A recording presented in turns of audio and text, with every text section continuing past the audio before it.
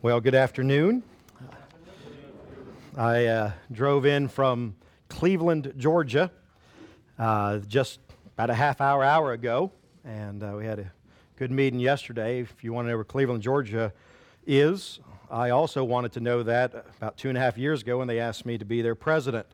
I didn't know much about Georgia at the time. In terms of North Georgia, right on the foothills of the Blue Ridge Mountains, is a college named Truett McConnell College, where I have served, as well as Dr. Pruitt is back there and part of this meeting. Some of our students are back there at Truett McConnell. When I got on campus, I had some fun. When I was in Texas, I was getting my concealed handgun permit. And I hadn't started yet. I was one of the last ones to be required to do so. And so I got to Georgia, sat down with a police officer and said, "Sir, could you help me? I'm now in Georgia. I'm unfamiliar with all these rules. How do I get my concealed?" And his answer was, "Boy, we're all in Georgia. We all carry guns. Just go get one." And so I was introduced to Georgia culture. I was introduced as well through my children. I have 3 children, all 7 and younger, 7, 5, and 3. And when we got there, my wife is from the Czech Republic, for those who may know me, and so we wanted their first language to be Czech, and we were trying to groom them that way and teach them in Czech, and then English to be their second language, and now that they're in Georgia, redneck. And they speak it fluently. There are more double negatives coming out of my household right now, but we love it there. We absolutely love it there with the World Mission Center and our heartbeat for missions and evangelism, and it's a very great privilege to be with each and every one of you today and to see some of you again today. And I want to speak to you. The title of my discussion is The Insiders Movement Equivalent of Limbo, the CAMEL method. Let me just begin. At the beginning of the 14th century, the Italian poet Dante penned his Divine Comedy, a vivid and provocative vision of heaven, hell, and purgatory. It's narrated by the Roman poet Virgil and later Beatrice, a woman for whom Dante was obsessed his entire life, even though both parties were married to another. In his section Inferno, Dante imagines the Roman Catholic doctrine of limbo, the state where there is neither suffering nor joy. In limbo, which translates edge or boundary, unbaptized yet virtuous souls. If you haven't read it, these are souls including Moses, Noah, and even Muslims like Saladin, are still awaiting and existing for their exit to exit the first ring of hell and to enter the splendors of heaven. Limbo was, in a very real way, the mediation that would draw those most fortunate to enter it the opportunity to earn a better place. Dante lays bare his heart and hope that those he admired most, Greek poets like Homer, Greek philosophers like Socrates, would be given the privileged chance of entering the promise of paradise. Limbo developed as a tradition in order to remediate the problem of those who were born before Christ's sacrifice, or those whose original sin were not removed by infant baptism. It was the bridge between the church and its doctrine and sinners and their fate. So too is the creation of the CAMEL method, a missiological model put together by IMB missionary Kevin Greeson that attempts to prove that the Quran declares a biblical Jesus through a closer look of Surah Al-Imran, chapter 3, verses 42 to 55. The title of the book is actually an acronym. If you're not familiar with what the CAMEL is, it's chosen, and angels announced to Mary that he would perform miracles that would lead to eternal life. The title of that is an acronym. It is a methodology. It fancies itself as a pre-evangelistic bridge that enables open-minded Muslims. They call them, based on Luke chapter 10, persons of peace, although I would argue that's an eisegetical way to look at that passage. To cross a bridge they would not normally cross due to their fear or disdain for the Scripture. Those who use this method maintain that it is necessary, or at the very least more pragmatic, to use this method since Muslims would not otherwise receive the words of Scripture. Intentionally or unintentionally, the Scripture is declared insufficient in its power to draw men to Christ. And more so, this method also serves as a bridge between the insiders movement, commonly known as C5 or C6, and traditional methodologies now categorized as C1 to C3. When reading the second edition of the CAMEL method, Greeson sounds very orthodox on one page and dangerously close to heterodox on another page. His work literally tests the limits of denominations such as Southern Baptists, of which I'm a part, who openly deny the insiders movement while all the while flirting with a seductive mistress. Examples of Greason's perilous statement include the following, quote, "I agree with what the Quran says about Muhammad," page 144. Or, "It is more important for you to understand that this is not a simple question because the word Muslim has two meanings. On the surface, it simply means one who has submitted to God's will. At the superficial level, no Christian would want to respond with, 'No, I have not submitted to God's will.'" Furthermore, example of this embryonic insiders movement can be found through his statements of the end results of his evangelistic efforts. Statements from the CAMEL method converts demonstrate an Islamization of Christianity. Here are some of the following examples. They refer to their pastors as imams all throughout. When asked to identify themselves, these, as Greason calls them, MBBs, reply, "I am an Isahi Muslim." Let me say on a side note, by the way, being a former Muslim, I understand why people use MBB. I'm not in favor of using MBB just for myself because I don't want to be identified for who I was.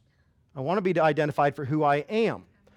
For someone who is saved out of prostitution, they're not an FBB, a fornicating background believer, and neither with myself. And so I want to be identified with Christ.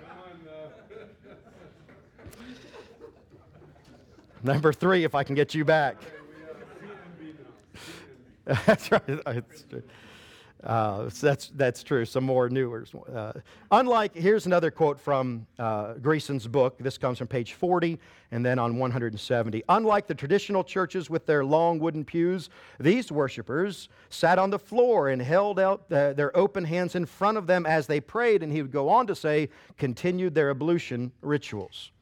Or, "The full truth," catch those words, "the full truth of this wonderful gift from Allah is fully revealed in the earlier scriptures," perhaps the most dangerous statement in the book.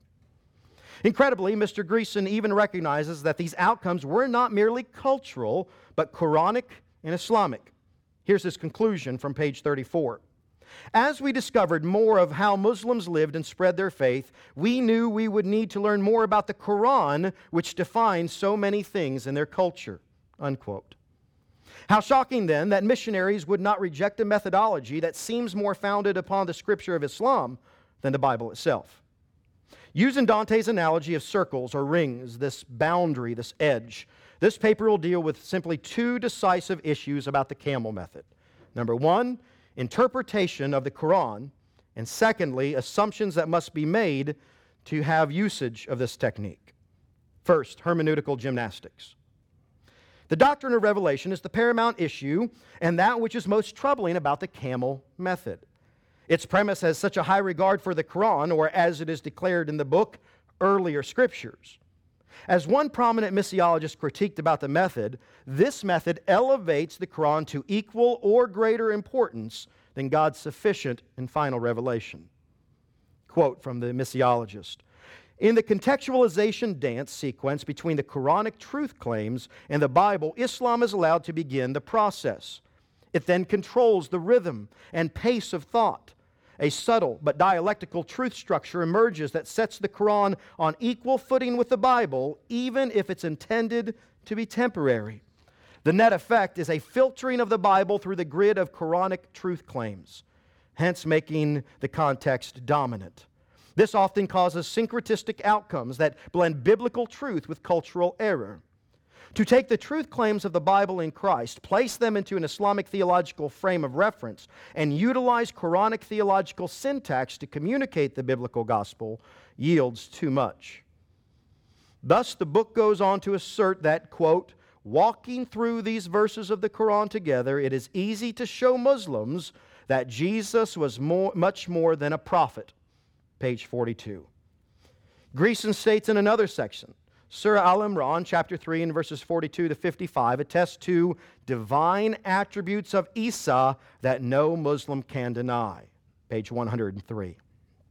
Greason claims that the Quran makes audacious statements of Christ. Here are 5 of them that we'll talk about in hermeneutics. Number 1, Jesus came directly from Allah and that he did not have a father. Page 107. Number 2, Jesus, called the Word, is part of Allah himself. Page 131. 3, Jesus is the only prophet who is given power over death. Page 108. Number 4, Jesus knows the way to heaven. Pages 135 and following. And finally, it was Allah's plan to cause Jesus to die. Page 138. The problem with this method is not merely in whether a Christian is implying the Quran asserts the gospel, which the above concludes. The problem expands because we turn to deceptive exegetical techniques in order to find an interpretation of the Quran that fits the Bible. We need to be clear. We have no more right in abusing and reinterpreting the Quran than someone has to blatantly misinterpret our scriptures in order to prove their presupposition. Mr. Greason's ignorance of the Quran is no excuse to blatantly misrepresent what the Quran is actually saying. So for the statements above, consider the following. And here's where I'm going to spend a good bit of my time for the next few moments discussing those 5 statements and what the Quran actually says in that passage. The first statement, if you'll remember, Jesus came directly from Allah and did not have a father. This is a patent misrepresentation of the Quran, chapter 3, especially in verses 45 to 47. Here's what the verse actually does say, not that Jesus came from heaven, but that Allah said be, and it is, which is a full denial of Christ's divinity. It further goes on to notice that Greason even skips over this entire verse, and for obvious reason. And finally, of course, the highest sin in Islam is to partner anything or anyone with God. And so Greason's statement would fly in the face of so many other verses that a Muslim has memorized. The Quran attempts to further illustrate Jesus' mere humanity by stating in the same chapter, the similitude of Jesus before Allah is that of Adam. And as you know, as you're witnessing to Muslims, if they have any knowledge of Jesus in the Quran, which is mentioned in 93 verses, the comparison is that Jesus is of Adam, since Adam did not have a father, neither did Jesus have a father, Adam was not God, and neither Jesus was God. Where do they get that? From the very same verses that Greason attempts to use to prove his deity. Secondly, Jesus called the Word as part of Allah himself, found on page 131 of Greason's second edition. Quoting part of Surah Al-Nisa, chapter 4, verse 171, that Jesus is, quote, a spirit proceeding from Allah, unquote, Greason argues that the divinity of Christ, quote, shines through this verse. However, he does not even quote the entirety of the verse. Here's what it says. In your religion, do not say of Allah, but the truth. Christ Jesus, the Son of Mary, was no more than a messenger of Allah, and his word which he bestowed on Mary, and a spirit proceeding from him. So believe in Allah and his messengers. Say not 3, desist. Note the rejection actually of polytheism there, but it's supposed to be a rejection of the triunity of our Lord. It will be better for you, for Allah is one God. Glory be to him, far exalted is he above having a son. To him all things belong in the heavens and on earth, and enough is Allah as a disposer of affairs. How astounding, then, that the CAMEL would use a verse that explicitly rejects Christ as God and demands Christians desist from believing in the Trinity.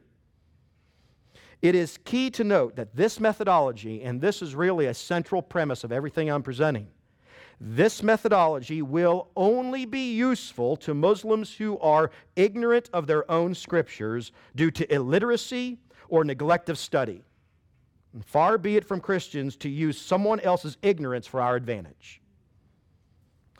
Finally, from that second point he makes, if the Spirit breathing into someone is evidence of deity, and as you know in Islamic theology, the Holy Spirit is mentioning of the angel Gabriel, not of somehow a deified picture, then according to the Quran, Adam's a god, chapter 15 and verse 29, or perhaps Muhammad's a god, chapter 42 and verse 52, where similar statements are found. Let's just hope Muslims don't know that.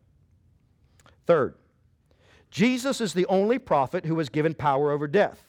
Greason states 108. Once again, the statement, based in chapter 3 and verse 49, assumes the ignorance of the listener. Greason once again skips over the meaning of the text. The reason why Isa, the Islamic Jesus, has power over death is, quote, a sign for you, chapter 3, verse 49, that unbelievers may fear Allah and worship Allah as Jesus himself worshiped Allah, chapter 3 and verse 51. Additionally, does not our scriptures illustrate that Elijah has the power over death? Did not the apostles, having been given the authority of Christ, John 14 and John 16, have the power over death?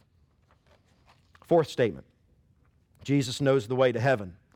This one is sadly simple within the text he's attempting to use.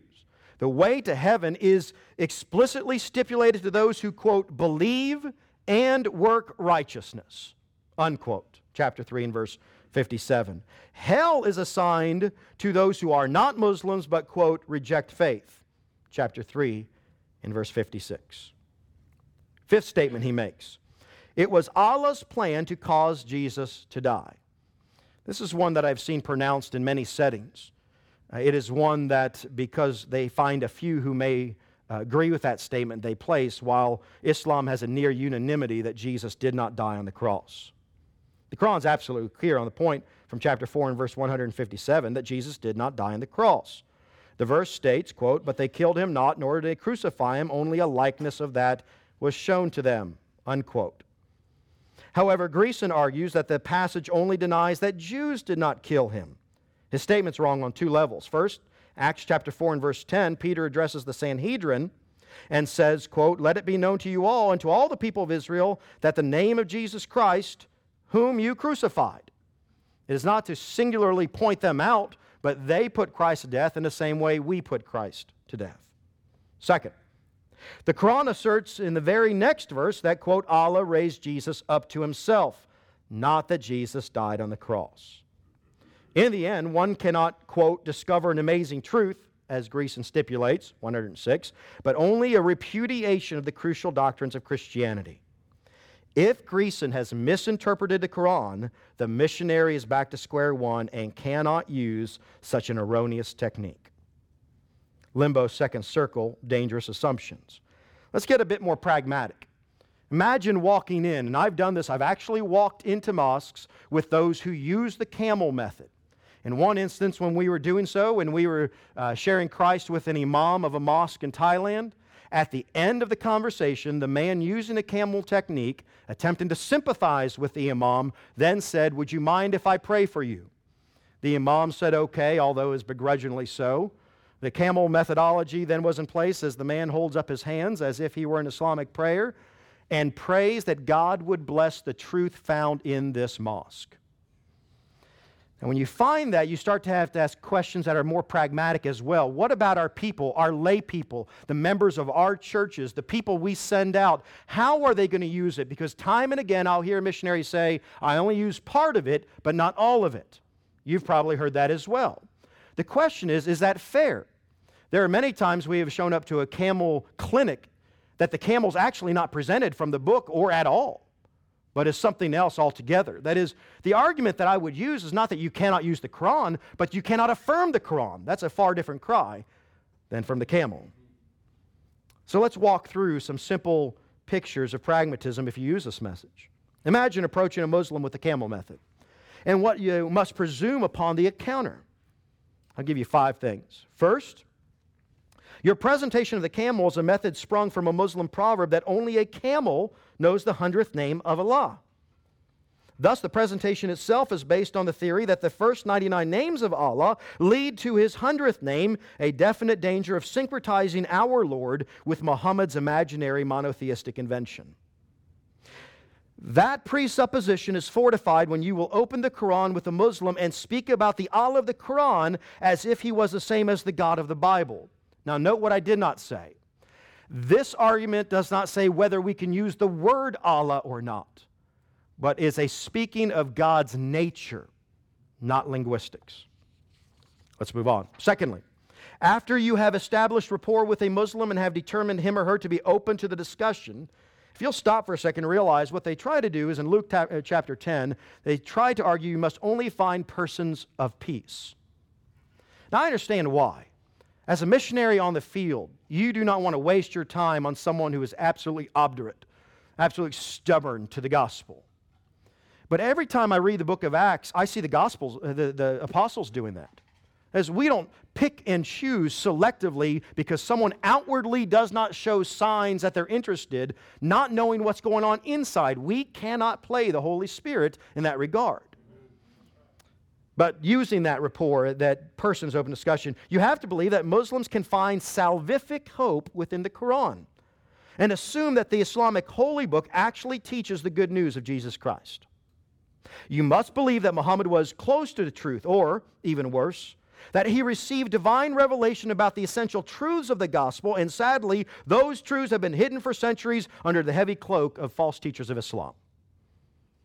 Third, you have to believe that the terms and doctrines stated in the Quran are synonymous to the terms and doctrines delineated in the Bible. But the terms in the Quran are redefined. For example, although Jesus is considered, quote, the Word, chapter 3, verse 45, the very same verse defines the term as, quote, nearest to Allah and rejects his deity in favor of a Christ who is a messenger who shall speak to the people, chapter 3 and verse 46. The passage used by the camel also purportedly supports the virgin birth of Christ. Yet a closer look reveals the virgin birth is fully rejected and replaced with a created Jesus who is just another Adam, chapter 3 and verse 59. The Quran will only state that Jesus was strengthened by the Holy Spirit, chapter 2 and verse 87. Recognizing such, those using the camel method must admit they are actually using a passage more in line with Arian heresy than Christological orthodoxy. Fourth, if you presume the passage speaks truth, then the Christian must also agree upon stories found in apocryphal writings. Surah 349 maintains that Jesus made birds out of clay. You know that comes from the infancy Gospel of Thomas. If you want to know where, by the way, it's chapter 2, verses 1 through 7.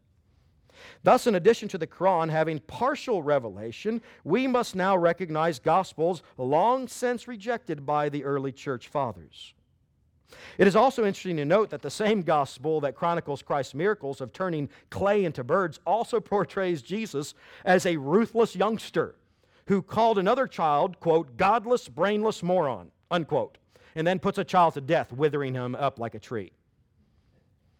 Finally, and perhaps most disturbingly, you must hope for the pure, unadulterated ignorance of the person to whom you are witnessing.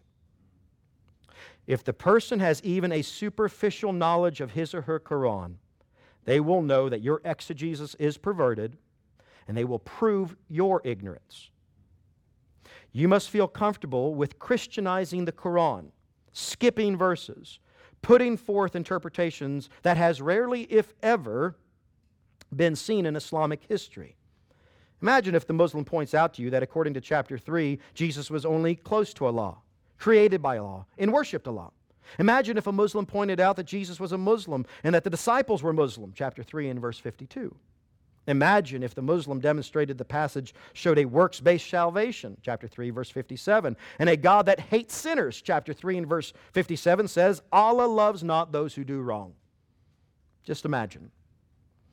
But it would not be fair simply to pick on a person for his technique if we're unwilling to come up with our own. Let me point out what I would do based on Luke chapter 24, verses 24 through 52. During conferences on Islam which I lead, I'm often asked the simple question, what do you use to share Christ with a Muslim? The question, which is understandable, illustrates three tragic deficiencies among Western Christian culture.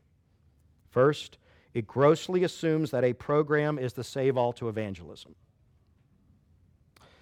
Second, it argues that a Muslim somehow can only be reached through unique means of sharing the gospel as if we were a different species than the rest of the world.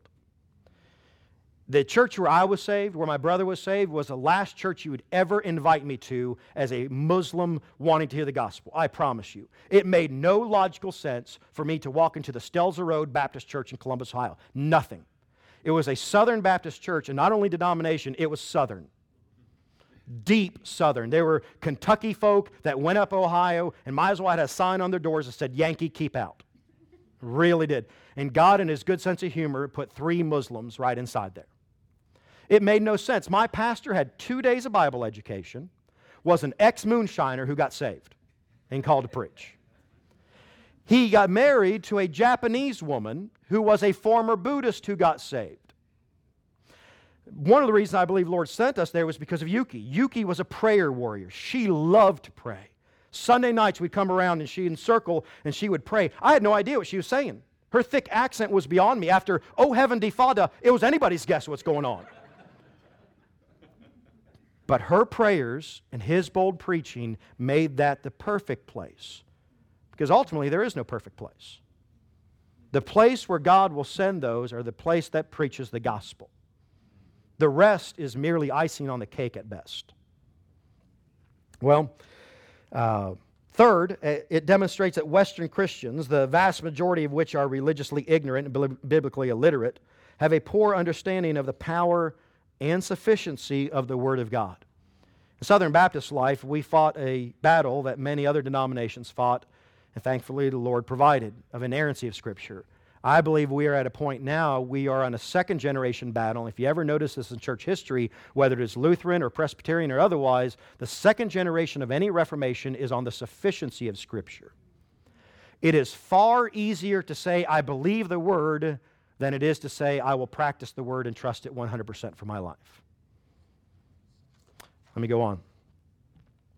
Many evangelists and missionaries to Muslims argue that it is nearly impossible to gain a hearing from a Muslim, especially a devout Muslim, unless one has a culturally savvy and innovative technique which finds commonality between two peoples.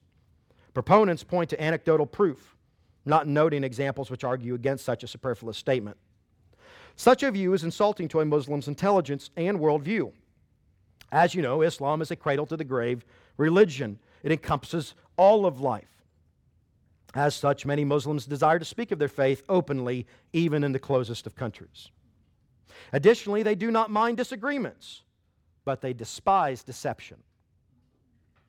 There is one old tradition I heard from a Muslim who said there are 3 ways you can tell a Christian. He lies, and he lies. And that's where we got to keep away from. My fear, by the way, in all of this is, I know we're hoping to remove persecution. But a method like this, that is this deceptive in its exegesis, will actually lead to greater persecution in the long term. Such a view is insulting to the Muslims' intelligence. Additionally, they do not mind disagreements. They despise deception. They are aware of the differences between the two faiths, and if confronted forthrightly and compassionately, many times would love to begin a conversation on faith and its consequences. The best technique, therefore, is already in place as seen in Scripture. Randy Newman, in his critically acclaimed book, Questioning and Evangelism, persuasively demonstrates a biblical technique to come through an open and honest conversation of questions and statements as seen in the Old Testament and the life of Christ Himself. This form of confrontational conversation will allow the Christian to hear an open assessment as to the spiritual condition of the person with whom they are sharing. It does not require forced statements or leading statements, but rather will allow a Muslim to speak his mind openly and for the Christian to speak her mind. The Christian witness, which should assume that the Muslim is a traditional adherent until otherwise noted, can begin recognizing the barriers to faith in Christ. He'll have ample opportunity to follow the leading of the Holy Spirit through His written word to share passages that will speak to the Muslim by asking these questions. And as seen in Luke 24:27, the Christian must recognize that the sufficiency of Scripture is articulated through the Savior who, quote, beginning at Moses and all the prophets, He expounded to them in all the Scriptures the things concerning Himself, unquote. If you'll remember, the passage is fairly simple. You've probably read it more than a dozen times, where the two are on the road to Emmaus, and they're debating what happened after the resurrection. All of the historical evidence is in place, yet they're still bantering about. What was it that convinced them of the resurrection of Christ but Jesus sitting down and beginning at Moses? Let's move on. The Word of God, which convinced the disciples 2,000 years ago, remains as powerful today and will clearly point to the risen Lord who saves. When the disciples heard Christ's message, they were empowered and proclaimed, "The Lord is risen indeed," Luke 24:34. The disciples knew that a suffering Savior called them to suffer. To die daily was an appeal to their evangelism as well. When speaking with those who wish to share Christ with Muslims, we too must remember that we are not called to be a 21st century church. We are called to be a first century church in the 21st century world. We must stand with the persecuted church, not behind it. We must endure hardships along with those who suffer due to denouncing Islam and standing for Christ. A unified message will only come through a unified stand. Finally, evangelism does not end at the point of conversion. The Great Commission commands us to baptize and teach. Any technique which diminishes the importance of following all of the Great Commission must be obfuscated for the one that clearly delineates a biblical view of discipleship. The Muslim, like anyone else who comes to Christ, must take a public stand for his or her faith and be immediately connected to a local body of baptized believers who can disciple him in the faith. He must realize that he's a part of a holy nation, 1 Peter 1:9, and he can walk worthy of the call in which he's called, Ephesians 4:1. He is a new creation, 2 Corinthians 5:17, and we must help him remove the theological baggage which has ensnared him for so many years. Anyone in here who comes out of any other faith beyond growing up under the admonition of the Lord recognizes how difficult it is to remove theological baggage. You de facto will come in like I came in, picturing God as merely judgmental, conditionally loving, and that's it. And I did not understand until I came across the path of Romans 5:8 that God compels His love towards us, that while we were yet sinners, Christ died for us. I didn't understand 1 John 4:10, that this is love, not that we loved Him first, but that He loved us and gave Himself to be a propitiation for our sins. Methods like this allow them to carry their baggage. I'm free, and I don't want to keep my baggage, and I don't want anybody else to keep their baggage. And to be honest with you, that baggage is not merely Islamic, it can be cultural in America as well, can't it? There are a lot of churches carrying a lot of baggage because we refuse to disciple them properly. I got to take care of my grandmother the last 4 years of her life. One of the great things that my brother and I did together. We had a blast. She actually was saved when she was 92 years old. Two reasons, really. The church in which my brother and I were serving at Wood Baptist loved her to Christ. And secondly, we had a nurse who would take care of Grandma when I was in seminary. I was in seminary during those days. And the nurse was an African-American woman who was a pastor's wife. I mean, she just evangelized and evangelized and evangelized. She took care of Grandma, like a true servant. I came home from class one day, and Ernestine had given Grandma a haircut. Mormor was in cornrows. And I'm not talking thin, I'm talking the Snoop Doggy Dogg cornrows. My mind, still carrying some of my own cultural baggage, Ernestine looks at me and says, "What do you think?" And I just blurted out, "Could you make her white again?"